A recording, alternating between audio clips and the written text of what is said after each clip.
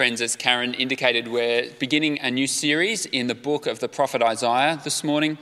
I thought I'd take a few minutes now to give you a bit of an overview and some historical context to what's going on in Isaiah. The book begins with a city on its knees.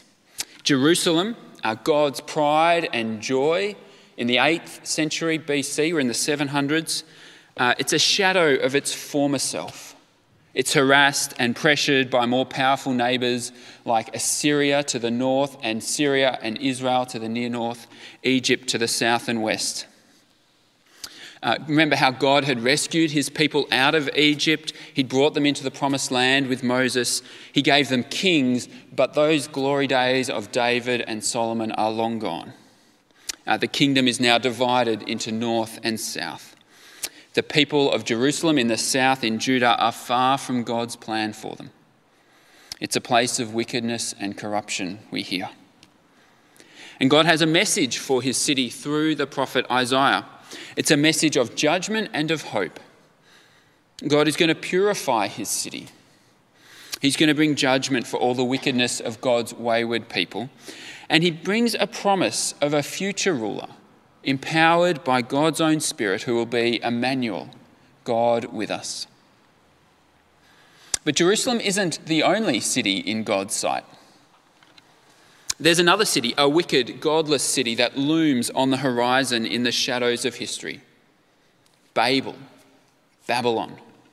It's the Bible's great symbol of human pride and oppression and opposition to God's rule. It's this city of pride and wickedness which God is going to use to bring about his refining purposes for his holy city, Jerusalem. The spectre of Babylon looms through chapters 1 to 39 until eventually in chapter 39, the end of the first half of the book, envoys from Babylon arrive in Jerusalem. King Hezekiah, the king of Judah at the time, naively shows them all the treasures of the city. The silver, the gold, the precious spices, absolutely everything found in the treasury. And then we go into this intermission in Isaiah, a gap of several generations. And for us, that's going to be a gap of about 4 weeks as we do a different series on promoting the gospel before we resume with Isaiah. We resume in chapter 40 and we plunge back into God's plan to refine his holy city at a very different point. Babylon is no longer the looming spectre. Now it's the occupying superpower. Jerusalem is in exile. The city is desolate. The people are weeping by the rivers of Babylon. But we know that even this is in God's plan. Immediately, God's message through Isaiah to the people is one of hope. Her hard service has been paid for. Her sin has been paid for, her hard service completed, and God is bringing about her restoration. Comfort my people, he says. God is bringing his people home to Jerusalem to show them that the exile was his refining, not his neglect. He's going to establish a new chapter of justice and righteousness for his city, Jerusalem. And in these chapters of restoration, the promised ruler again appears, now called the servant. The servant will take on the identity of Israel to restore Israel and to be a light to the nations. Somehow the servant will be rejected and be killed, yet will live again. And it's by belonging to him that God's people will be measured. Those who come to the water, who receive the rule of the servant, will inherit God's kingdom in the renewed, perfected Jerusalem. But those who reject the servant will be rejected by God and removed from the city. So friends, as we launch into the writings of the Prince of Prophets, we're going to see God's redemption for his people. We'll see the God of redemption redeem. We'll see the God of justice judge. We'll see the city of God transformed. Let me pray for us as we hear our first reading in just a moment from C. King. Let's pray. Lord our God, give us grace to hear and receive your word. And as we study through this book of Isaiah, help us to grasp your big purposes for your people, not only in the 8th century BC, but continuing to our day and beyond. And as we hear and listen to your word, Lord, would you help us to bring forth the fruit of your Spirit through your Son, Jesus Christ. Amen. C. King is going to bring us our first reading from Isaiah 1.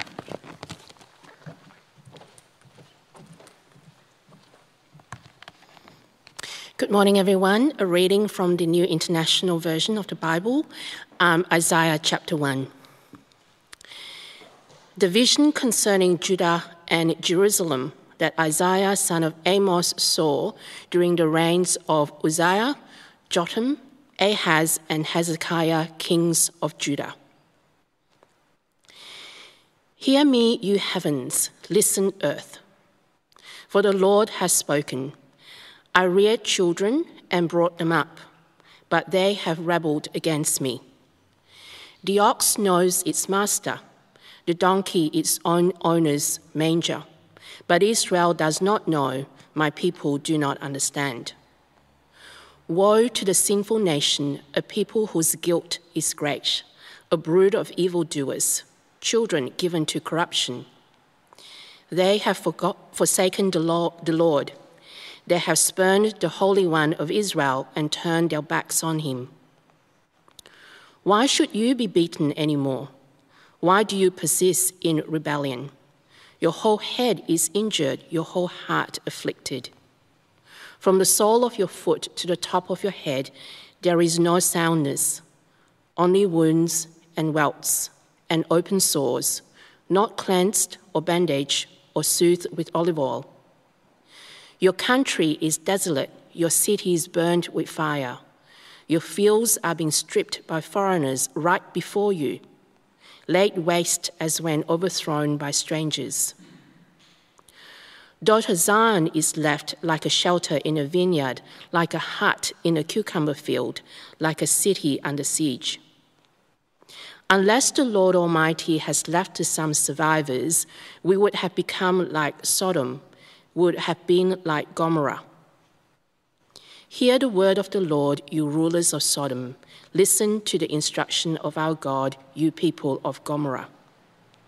The multitude of your sacrifices, what are they to me, says the Lord? I have more than enough of burnt offerings of rams and the fat of fattened animals. I have no pleasure in the blood of bulls and lambs and goats. When you come to appear before me, who has asked this of you, this trampling of my courts? Stop bringing meaningless offerings.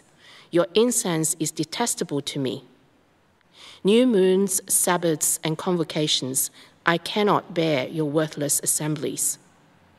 Your new moon feasts and your appointed festivals I hate with all my being.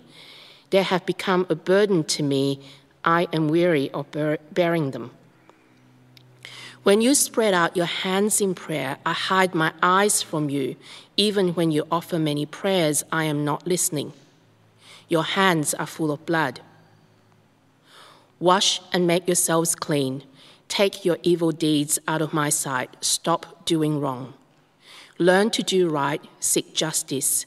Defend the oppressed. Take up the cause of the fatherless. Plead the case of the widow. Come now, let us settle the matter, says the Lord.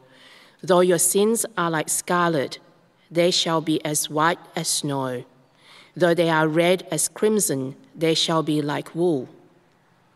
If you are willing and obedient, you will eat the good things of the land. But if you resist and rebel, you will be devoured by the sword. For the mouth of the Lord has spoken. See how the faithful city has become a prostitute. She once was full of justice. Righteousness used to dwell in her, but now murderers. Your silver has become dross. Your choice wine is diluted with water. Your rulers are rebels, partners with thieves. They all love bribes and chase after gifts.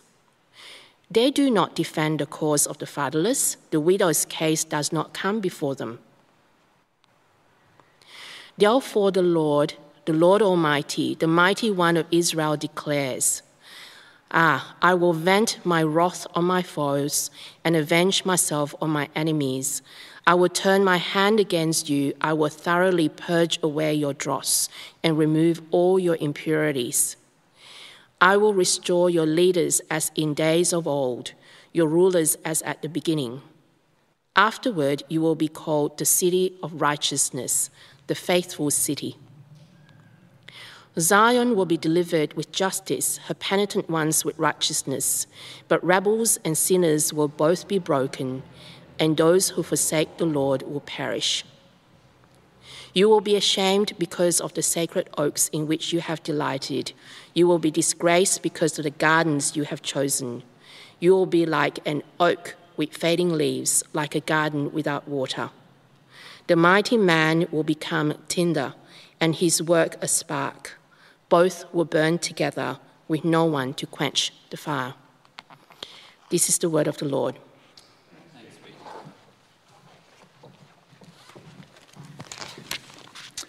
Thanks, C. King. Well, God has a problem.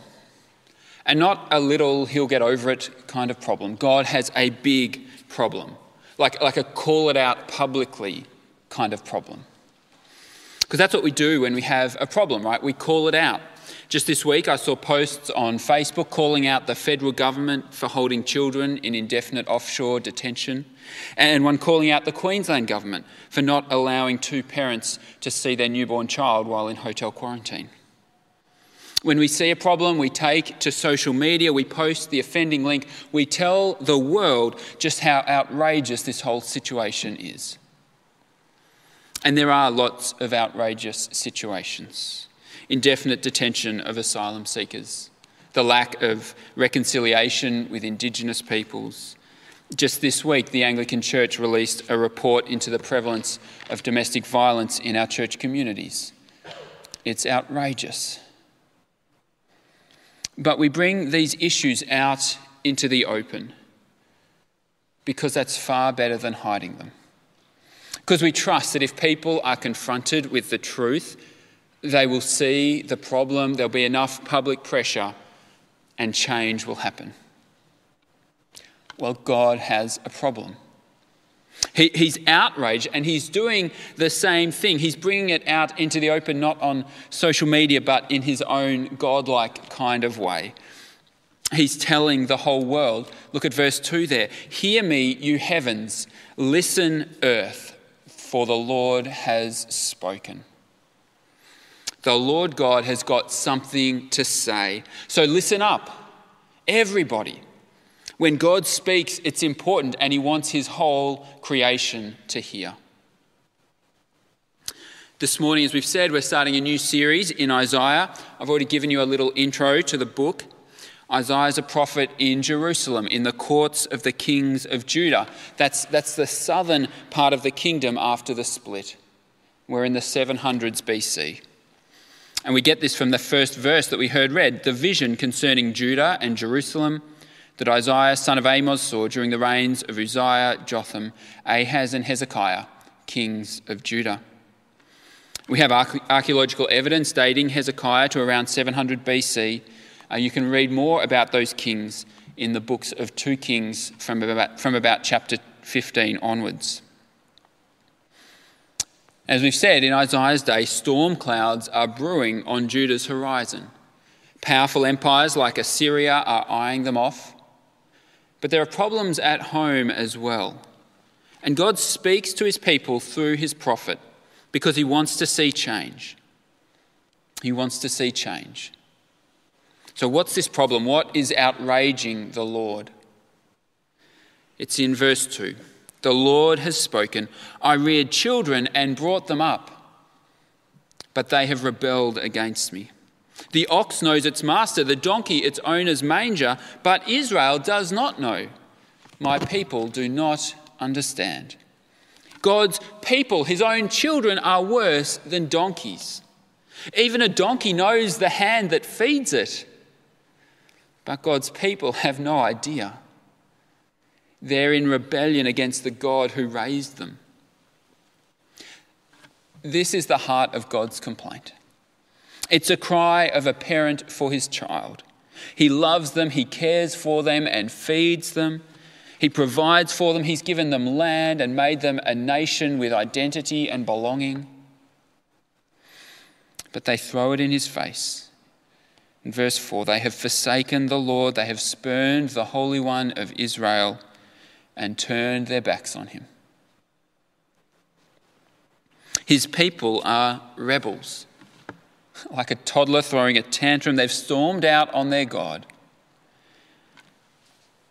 And the consequences are bad. Because the damage is threefold. It's self-destructive, it's devastating the vulnerable, and it's destroying their relationship with God.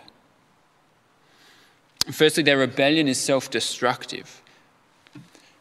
No one likes to be beaten up.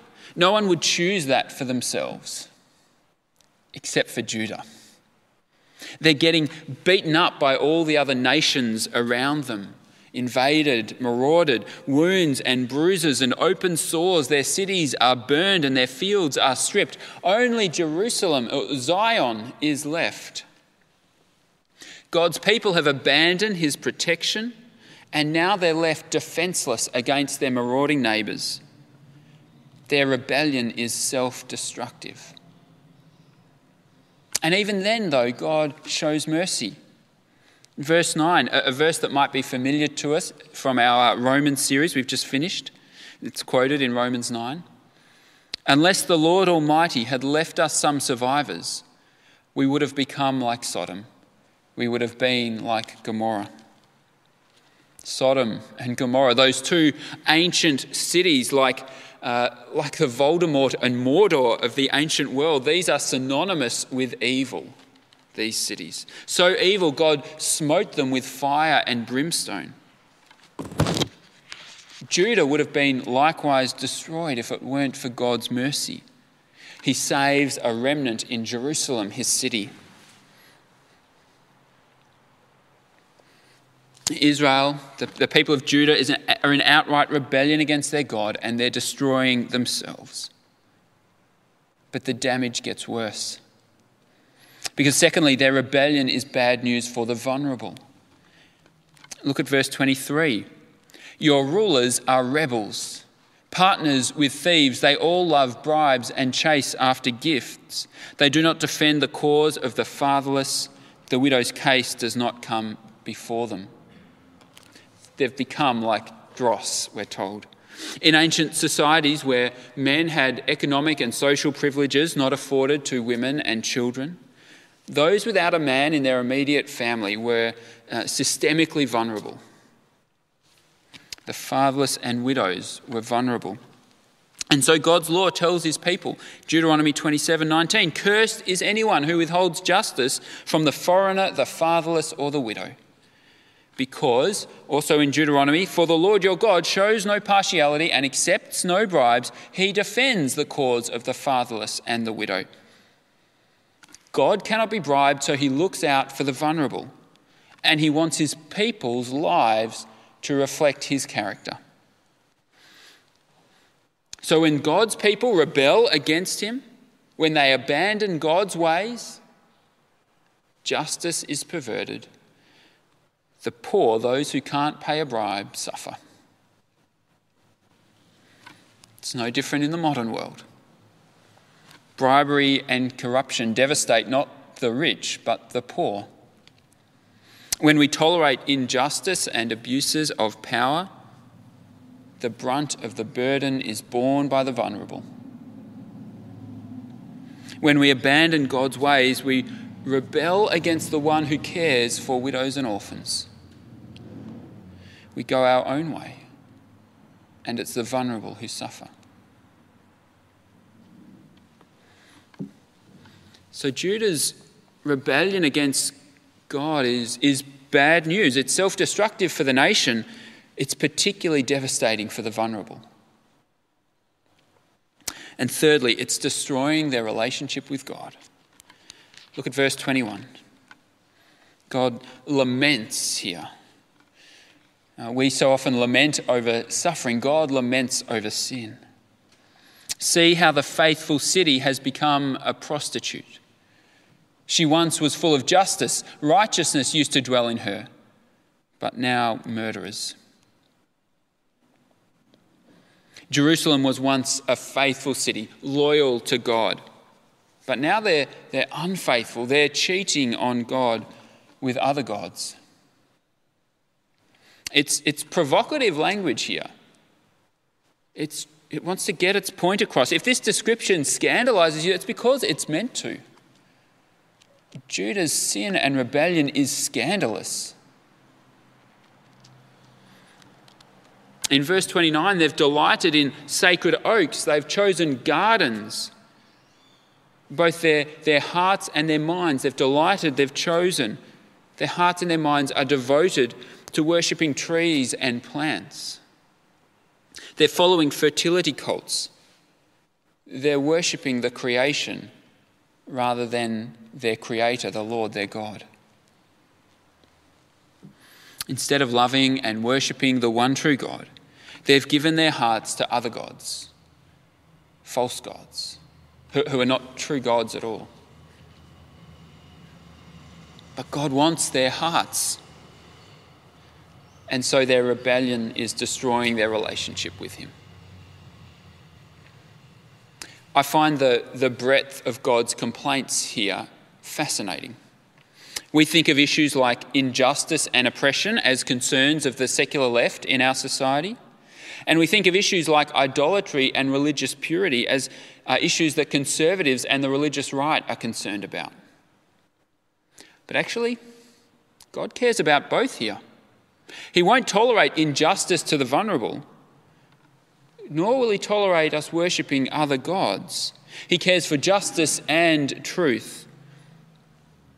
He transcends the petty lines we draw, because he wants our hearts and our lives.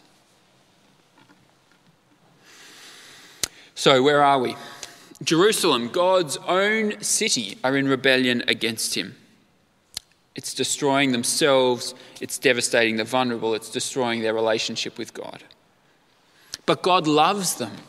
He wants them back.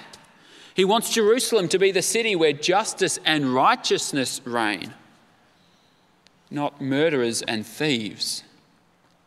God wants to see Jerusalem flourish and prosper. He wants to see widows and orphans cared for and included. He wants his faithful city to delight in love for him and in his love for them.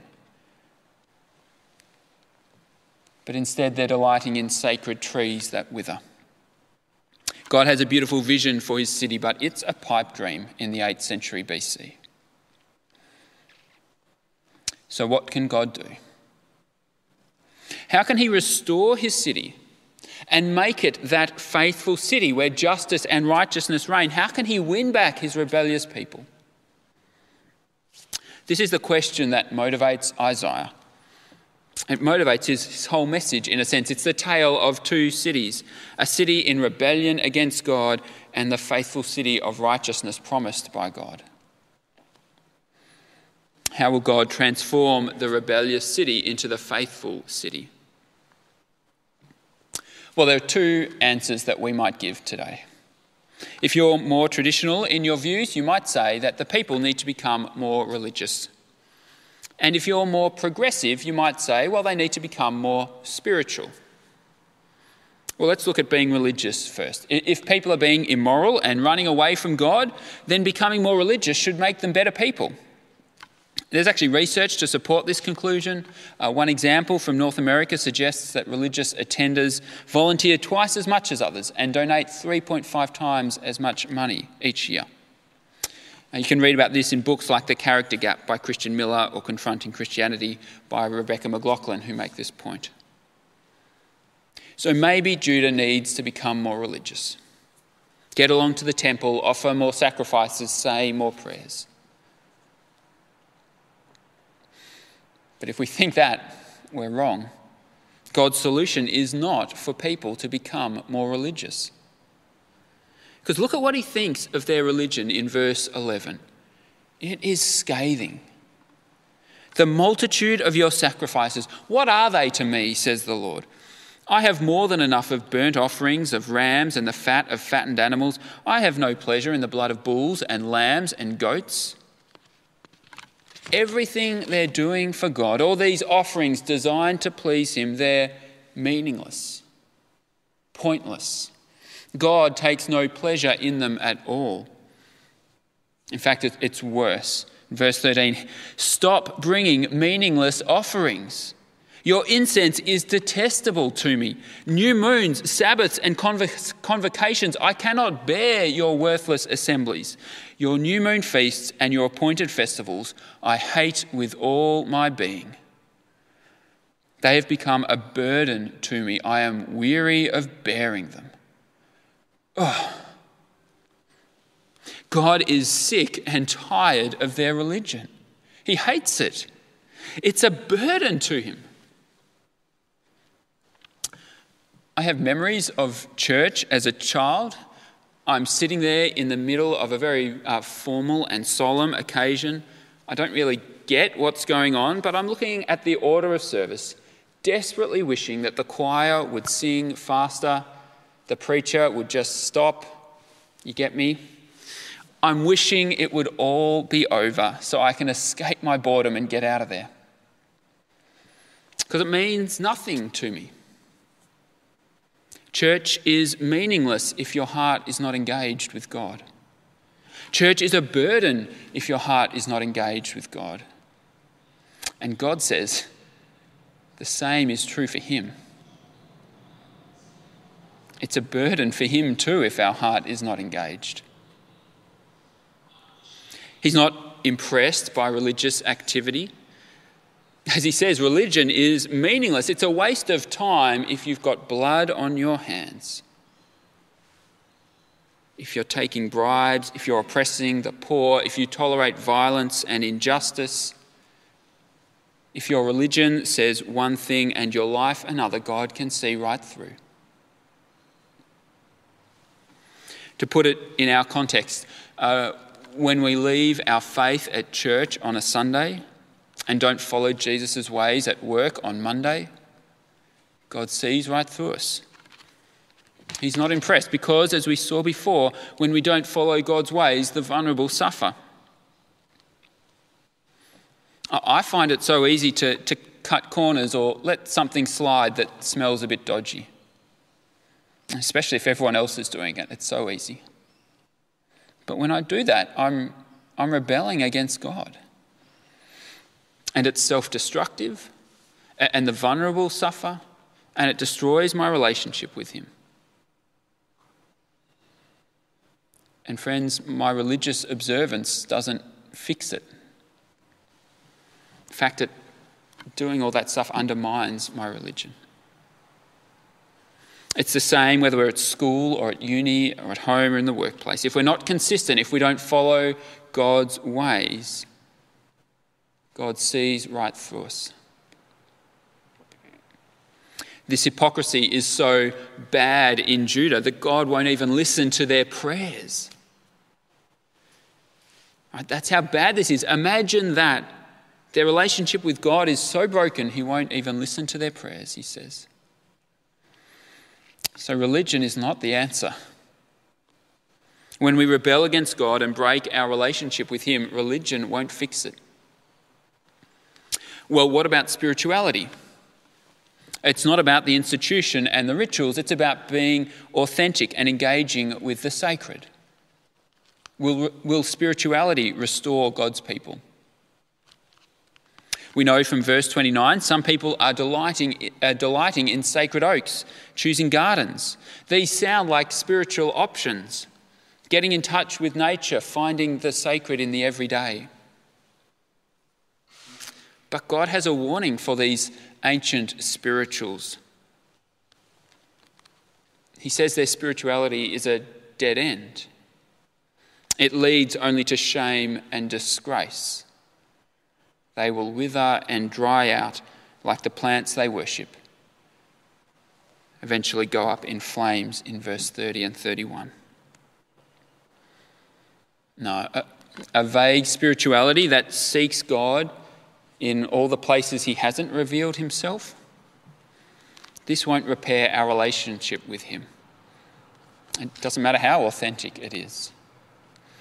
God wants us to find him. He's revealed himself to us through the scriptures, through his Son. But if we deliberately look for him everywhere else, that's not going to help our relationship with him. No, our religion and our spirituality are not the answer. So what's God's solution?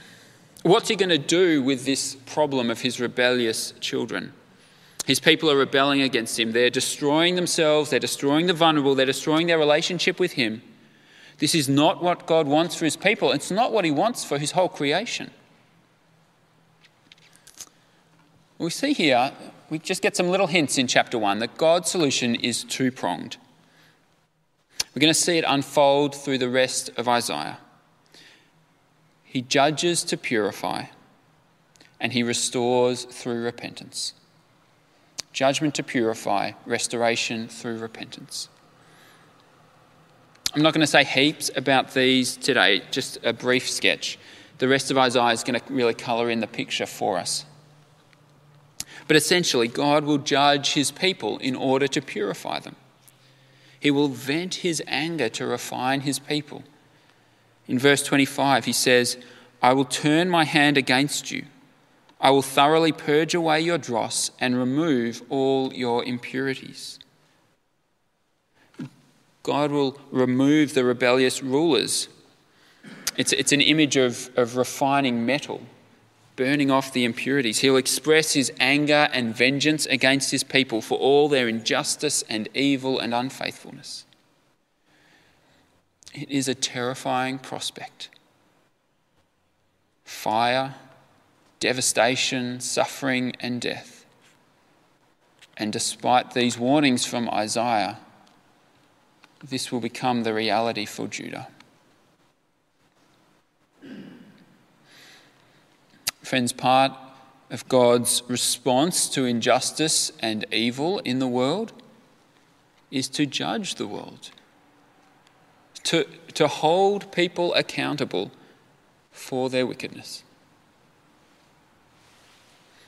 But it's not the full story.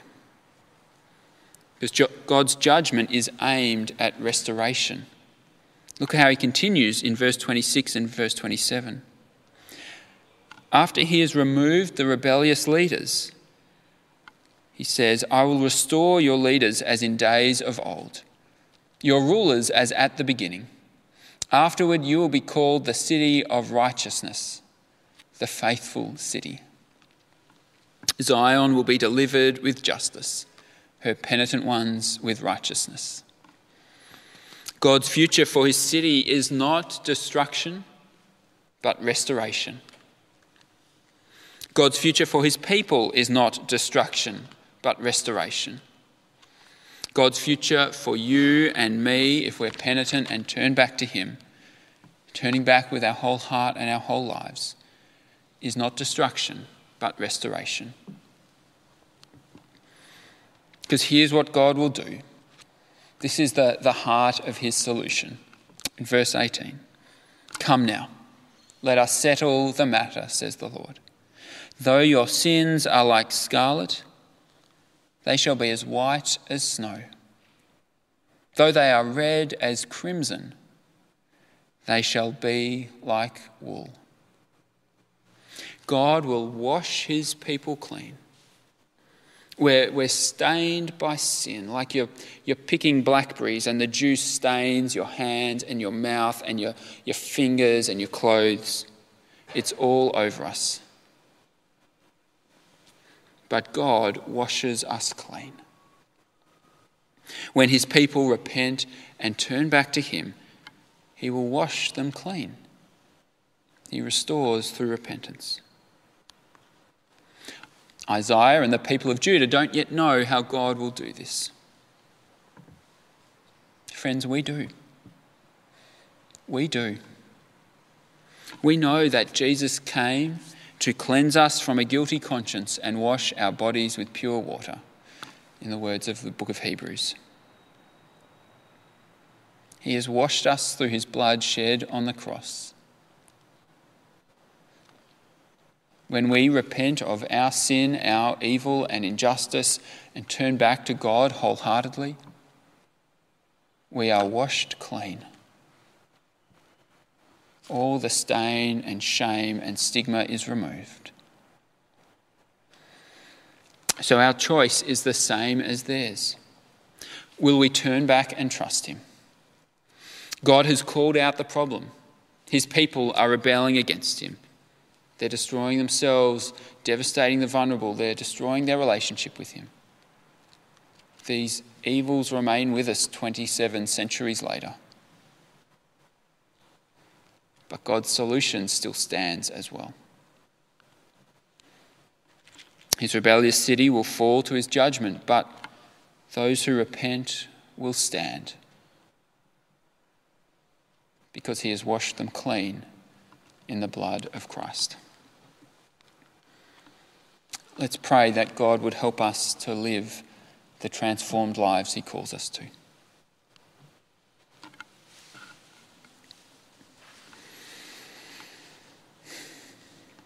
God our Father, we are sorry for the ways in which we rebel against you, for where we perpetrate injustice, accept unrighteousness and oppression. Father, would you cleanse us and wash us? We thank you so much for what Jesus has done for us. Please help us to live faithful lives to you, wholeheartedly committed to you.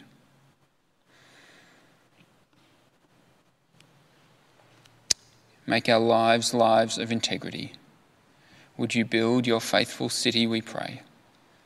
In Jesus' name, amen.